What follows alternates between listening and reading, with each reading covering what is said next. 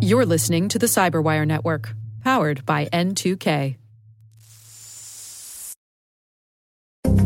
I tell him, like, I know you're running a scam. We're done with this conversation here. And he got super defensive because he just realized that all the time that he had spent trying to get me to talk to him and do all this stuff was a complete waste of time. Hello, everyone, and welcome to the CyberWire's Hacking Humans podcast, where each week we look behind the social engineering scams, phishing schemes, and criminal exploits that are making headlines and taking a heavy toll on organizations around the world. I'm Dave Bittner from the CyberWire, and joining me, as always, is Joe Carrigan from the Johns Hopkins University Information Security Institute. Hello, Joe. Hi, Dave. As always, we've got some great stories to share, and later in the show, Joe talks with Chris Venghaus, also from the Johns Hopkins University Information Security Institute.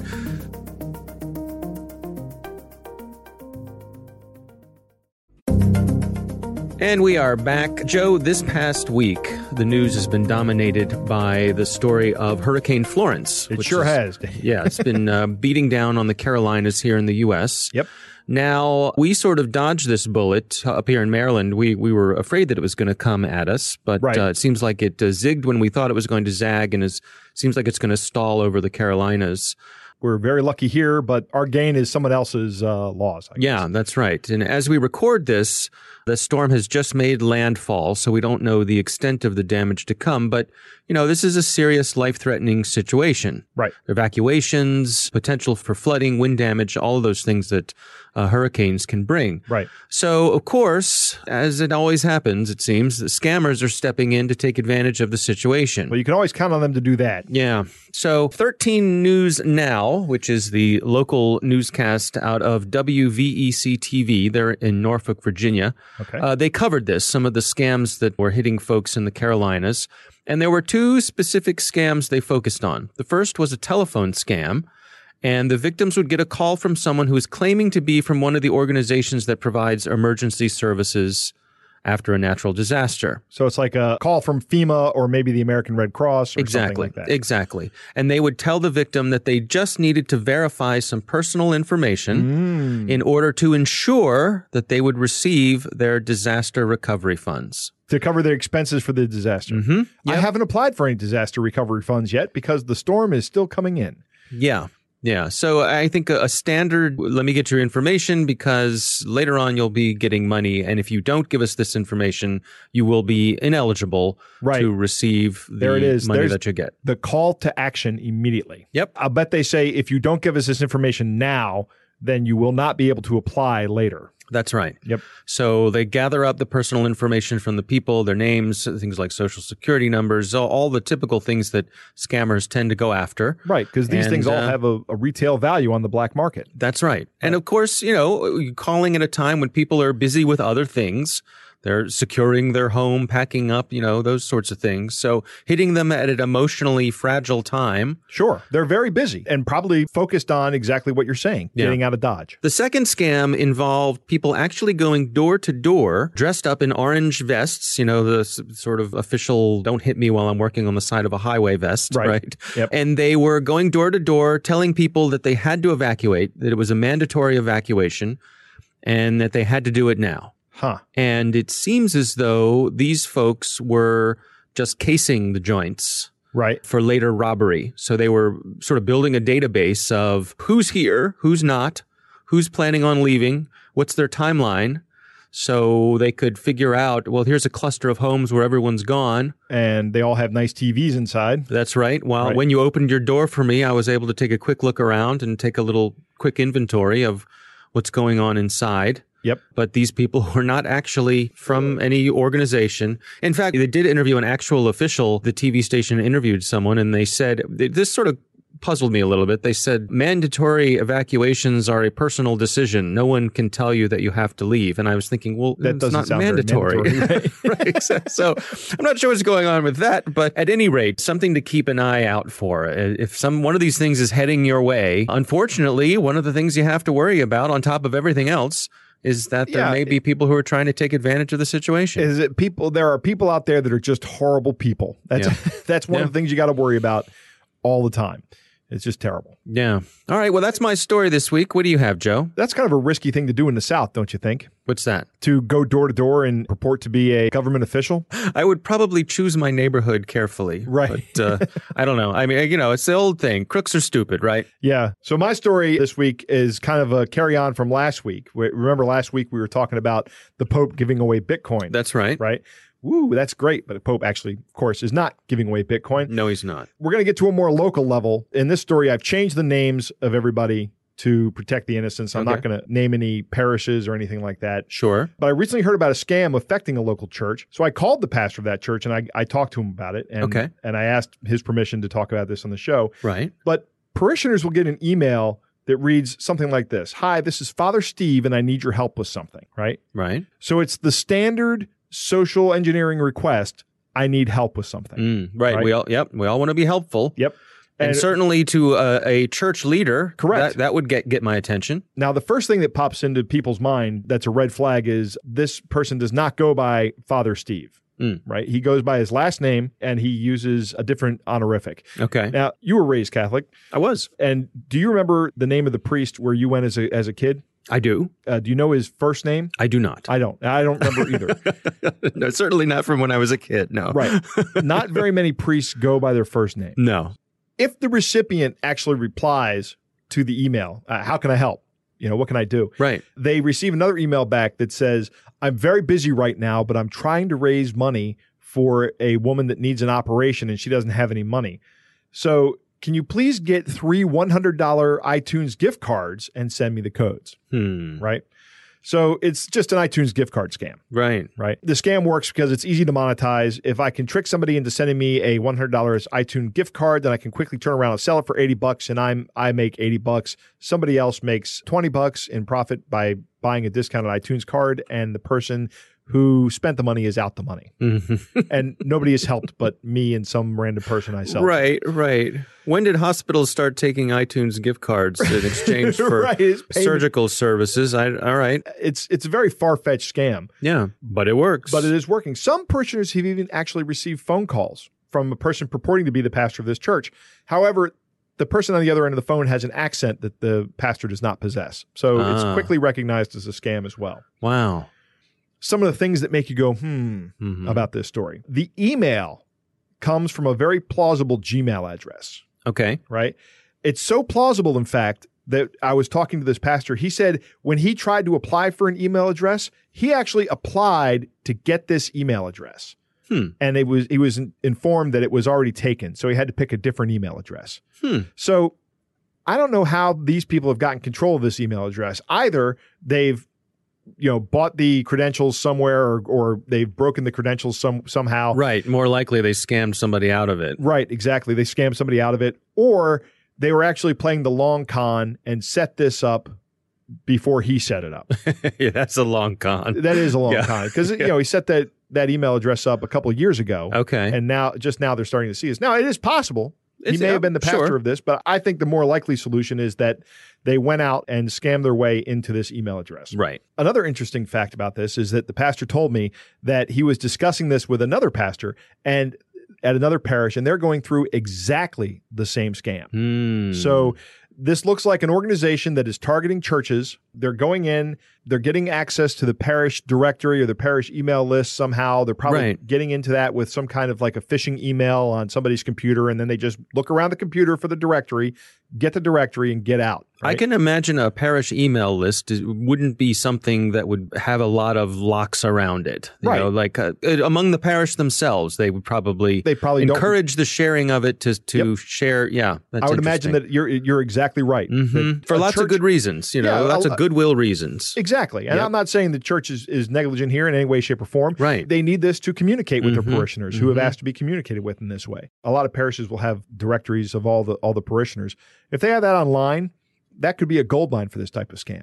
Well, and I don't know what the average size is of a parish these days, but I guess the scammers have figured out that the possible return on this investment is worth it. Right. You probably got a few hundred people. Big parishes are probably a few thousand. Yeah, if you can canvass everybody that has an email address and you can hit them all up for $300 in iTunes gift cards and you get maybe 5 or 10 people to do it, you made a significant amount of money in a day. I think we're going to see a lot more of this. I think this is going to become a more frequent thing. And in talking with this pastor, he was happy to have me talk about it on this podcast because what our mission here is to make sure that people are inoculated against this kind of a scam. Right. So if you get something from your religious leader, if you're one that goes to a church and you have a pastor or some other analogous person, and they hit you up for money, it might be worth making a phone call. Well, yeah. And I think also nobody's going to ask you for iTunes gift cards. Absolutely not. No. I mean, this harkens back to the story you were telling me about the guy that went into the CVS and bought like $1,000 worth of iTunes gift cards. Right.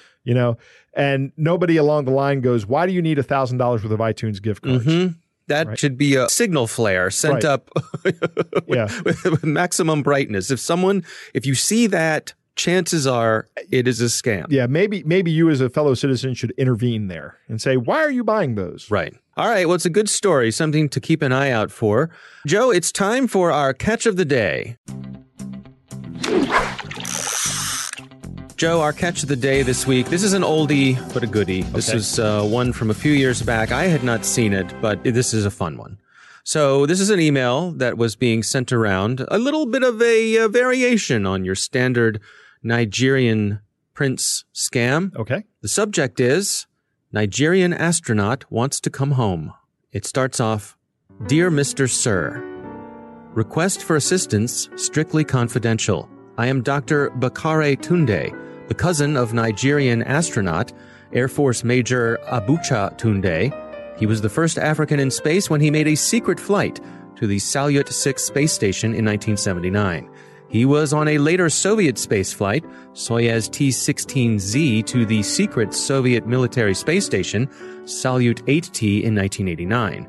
He was stranded there in 1990 when the Soviet Union was dissolved.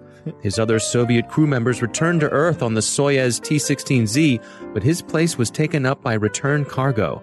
There have been occasional Progress supply flights to keep him going since that time. He's in good humor, but wants to come home. In the 14 years since he's been on the station, he has accumulated flight pay and interest amounting to almost 15 million American dollars. Well, of course. I mean, he's been in space since 1990. Yeah.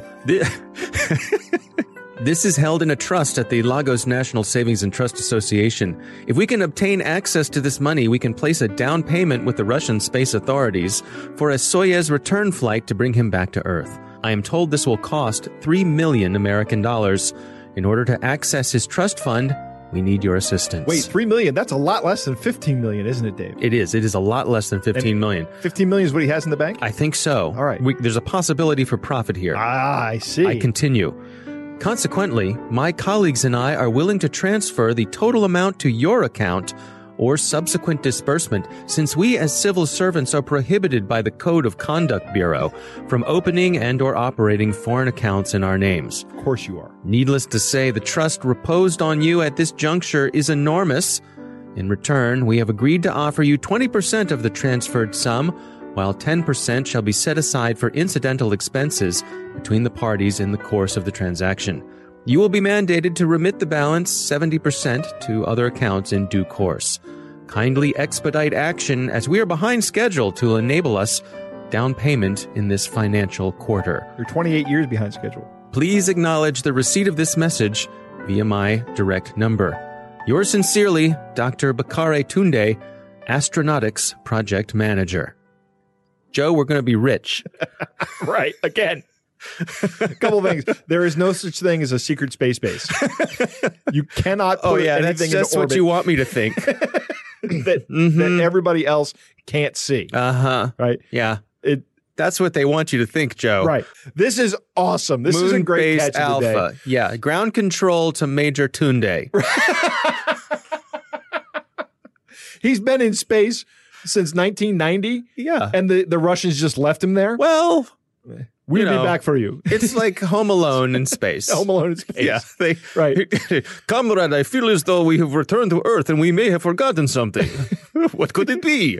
Hey, has anybody seen our pal Abuche recently? And then somebody sits up in the spacecraft and goes, Abuche! Right. Instead of yelling Kevin. Right, exactly. They all smack their foreheads. And silly us. This is a wonderful variation. I really hope this is real. There's no way any of this is real. But no. I mean, I hope this is a real. I hope this is a real Nigerian scam. Yeah, you hope this is a real scam. Yes, right. I really hope. I don't doubt that it is. It's creative writing. Here's the thing, though. Remember, I can't remember where we were talking about this. Somebody's going to look me up and tell me where. But the reason these things are so outlandish is because you're targeting people that you want to give you money. You're looking for gullible people to begin with. So you send them this outlandish story, and hopefully anybody that responds, you've already screened out people that go, this is makes sense to me, right? Right. You want the people to go, oh my God, we got to help this guy. Yeah, this poor guy out in space. I'm going to make a lot of money, and I'm going to be an international hero. It's a win-win. That's right. All right. Well, that is our catch of the day. Coming up next, we've got Joe's interview with Chris Venghaus, one of his colleagues at the Johns Hopkins University Information Security Institute. And we are back. Joe, you took the duties of doing the interview this week. Who'd you speak with? I spoke with my coworker at the Information Security Institute, Chris Venghaus, about the time a Microsoft support scammer called into our organization. All right, here's Joe's conversation with Chris Venghaus. For a while, I was getting these phone calls that were coming in from people basically claiming that they're Microsoft, saying, hey, you've got a virus and we need to talk you through getting rid of it. Right. And, obviously to anybody who knows any little bit of information about computers, you're like, all right, well, this is obviously a fake. This person has to be trying to scam me into something. So this one time, like, all right, well, you know what, let's see what they're actually trying to get me to do. Because I was curious. It was a slow day, and I wanted to see what this would all lead into. And it was actually super interesting and a lot of fun. Originally, he's like, all right, well, you've got a virus on your computer, and we need to walk you through steps in doing this. And I'm like, oh no, I have a virus. Really? Wow, that's not good. Like, how do I get rid of this? And he's like, oh, don't worry, I'm here to help you with that. So he's like, all right, well, first thing we need to do is have you log into your computer and download some software for me to be able to help you clean your computer for you. And immediately I'm thinking to myself, all right, this is going to be great. Uh-huh. So first things first, I didn't actually have a system to be able to do this with, because of course I didn't want to do it with my own personal laptop that I use for my everyday work. That's an Apple laptop as well, right? Yeah, exactly. Right. So I was like, I don't actually have a Windows system around here anywhere and I can use. Like, all right, well, let's make one. So I told the guy, like, hey, hold on just a minute. I'm booting up my computer. It's been super slow these days. It must be because of this virus that you're talking about. And the whole time I'm sitting there creating a new virtual machine on my computer to be able to set something up that the guy can touch. After about 5 minutes of basically talking about how slow my computer is, these days the Windows installs are super fast. So I got this thing set up, and it's a brand new, fresh installation of Microsoft Windows 7 and never been touched before. I immediately connected to the internet. I'm like, all right, what do I do now? And the guy sends me to this URL, which has nothing to do with Microsoft whatsoever. I proceed to download the software that he asks me to download, and we go through and set this whole thing up. He gets access to it. It's some kind of go to my PC, TeamViewer kind of thing, where he's got full access to my computer. He can move the mouse around, see what's on my screen, that sort of thing. He then proceeds to start doing a scan of my computer, and by scan, what I mean is he opens up a command prompt, and then just starts typing random commands that show a bunch of junk. First thing he does is run the tree command. If you don't know what that is, that actually shows you, a file system tree on your computer. So it's just going through listing all my files, and he's like, oh, here it is, scanning it, and I can hear him typing in the background. And then it runs through after a minute or two of scanning, quote unquote, scanning all of these files. And at the end shows the command prompt again, and it shows the words, a virus has been found. And all it was him executing a tree command and then typing the words a virus was found, right? Correct. He just typed a virus was found on your computer. It says that a virus has been found, and it says you've been infected with the Kubefface virus. I'm like, all right, what's happening here? How does anybody fall for this? Because obviously, it even says right there, command, a virus has been found, Kubefface virus does not exist on this system. Right. It's It's clearly obvious that this guy is preying on people who have no idea anything about computers. Right. I'm like, oh no, there's a virus. What do I do now? How do we get rid of it? Help me, Mr. Scammer. Help me so much.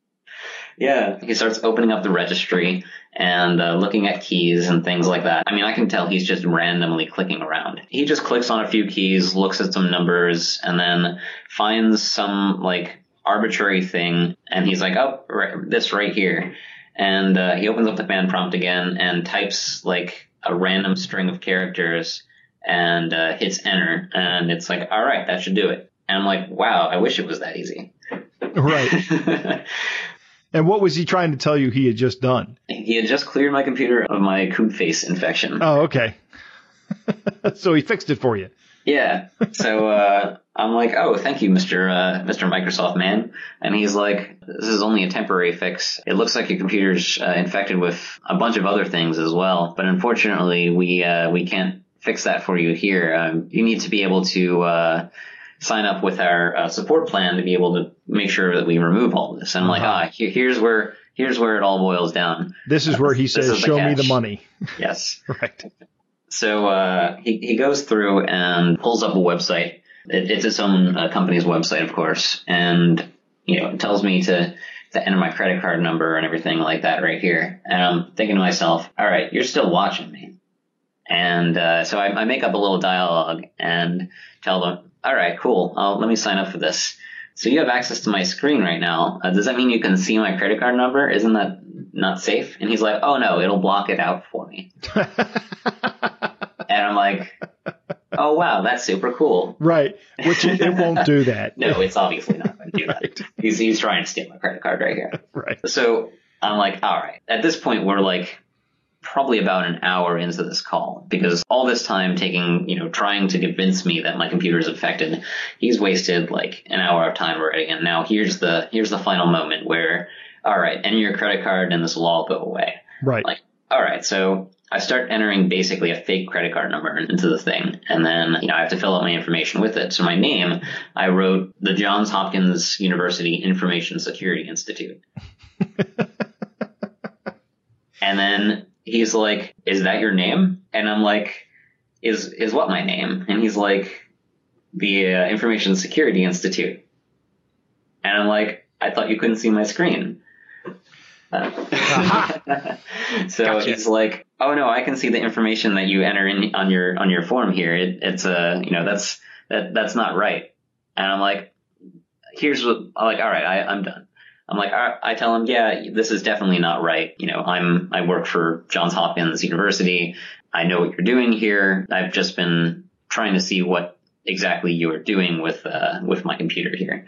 And I tell him, like, I know you're running a scam. We're done with this conversation here. And he got super defensive because he just realized that all the time that he'd spent trying to get me to talk to him and do all this stuff was a complete waste of time. Right. Because what these people are doing are trying to get easy catches. Sure. They're trying to talk to somebody who knows nothing and is very easily convinced that there's a problem and will just give them everything that they want. For the most part, like I mentioned earlier, most people are going to see this and just be like, oh, I want nothing to do with this. I know it's a scam. I'm just going to hang up the phone. So having somebody talk to them for that long probably cost him a lot of time and money because he wasn't able to scam somebody.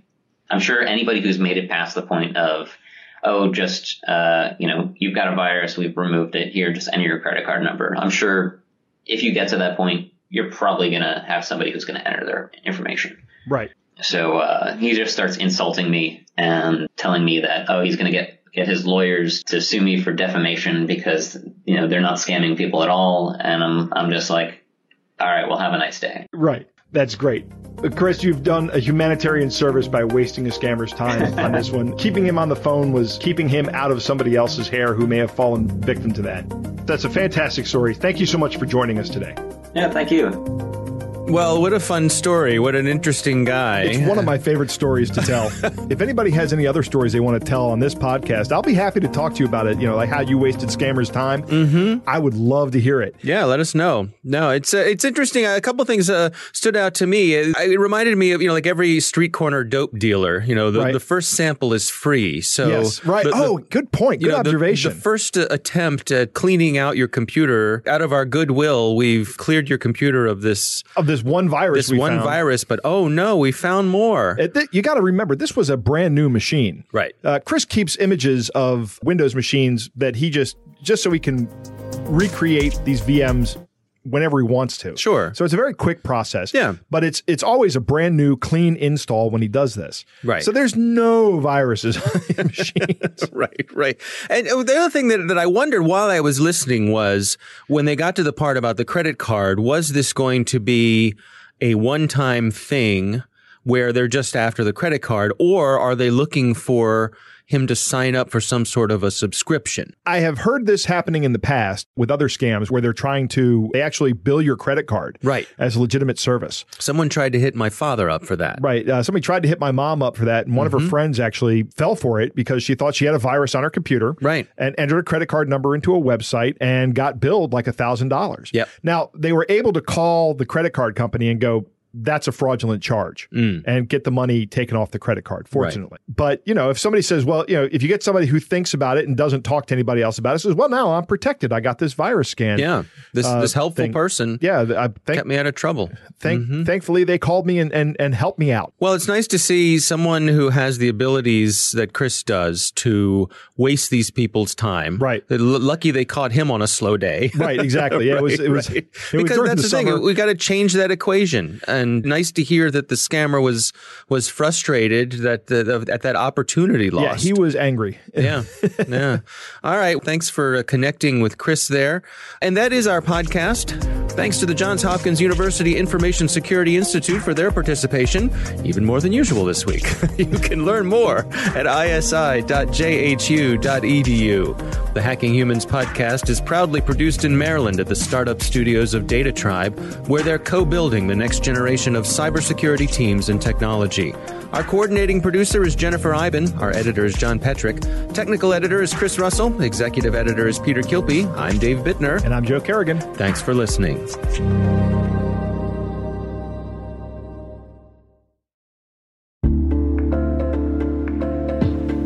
Hey, listeners.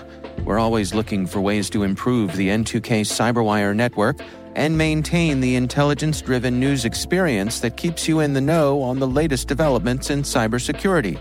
We've launched our 2024 audience survey and would love for you to take a few minutes to share your feedback. And hey, there's even a chance to win a $100 Amazon gift card if you complete the survey. Visit cyberwire.com/survey. That's cyberwire.com/survey and share your feedback now.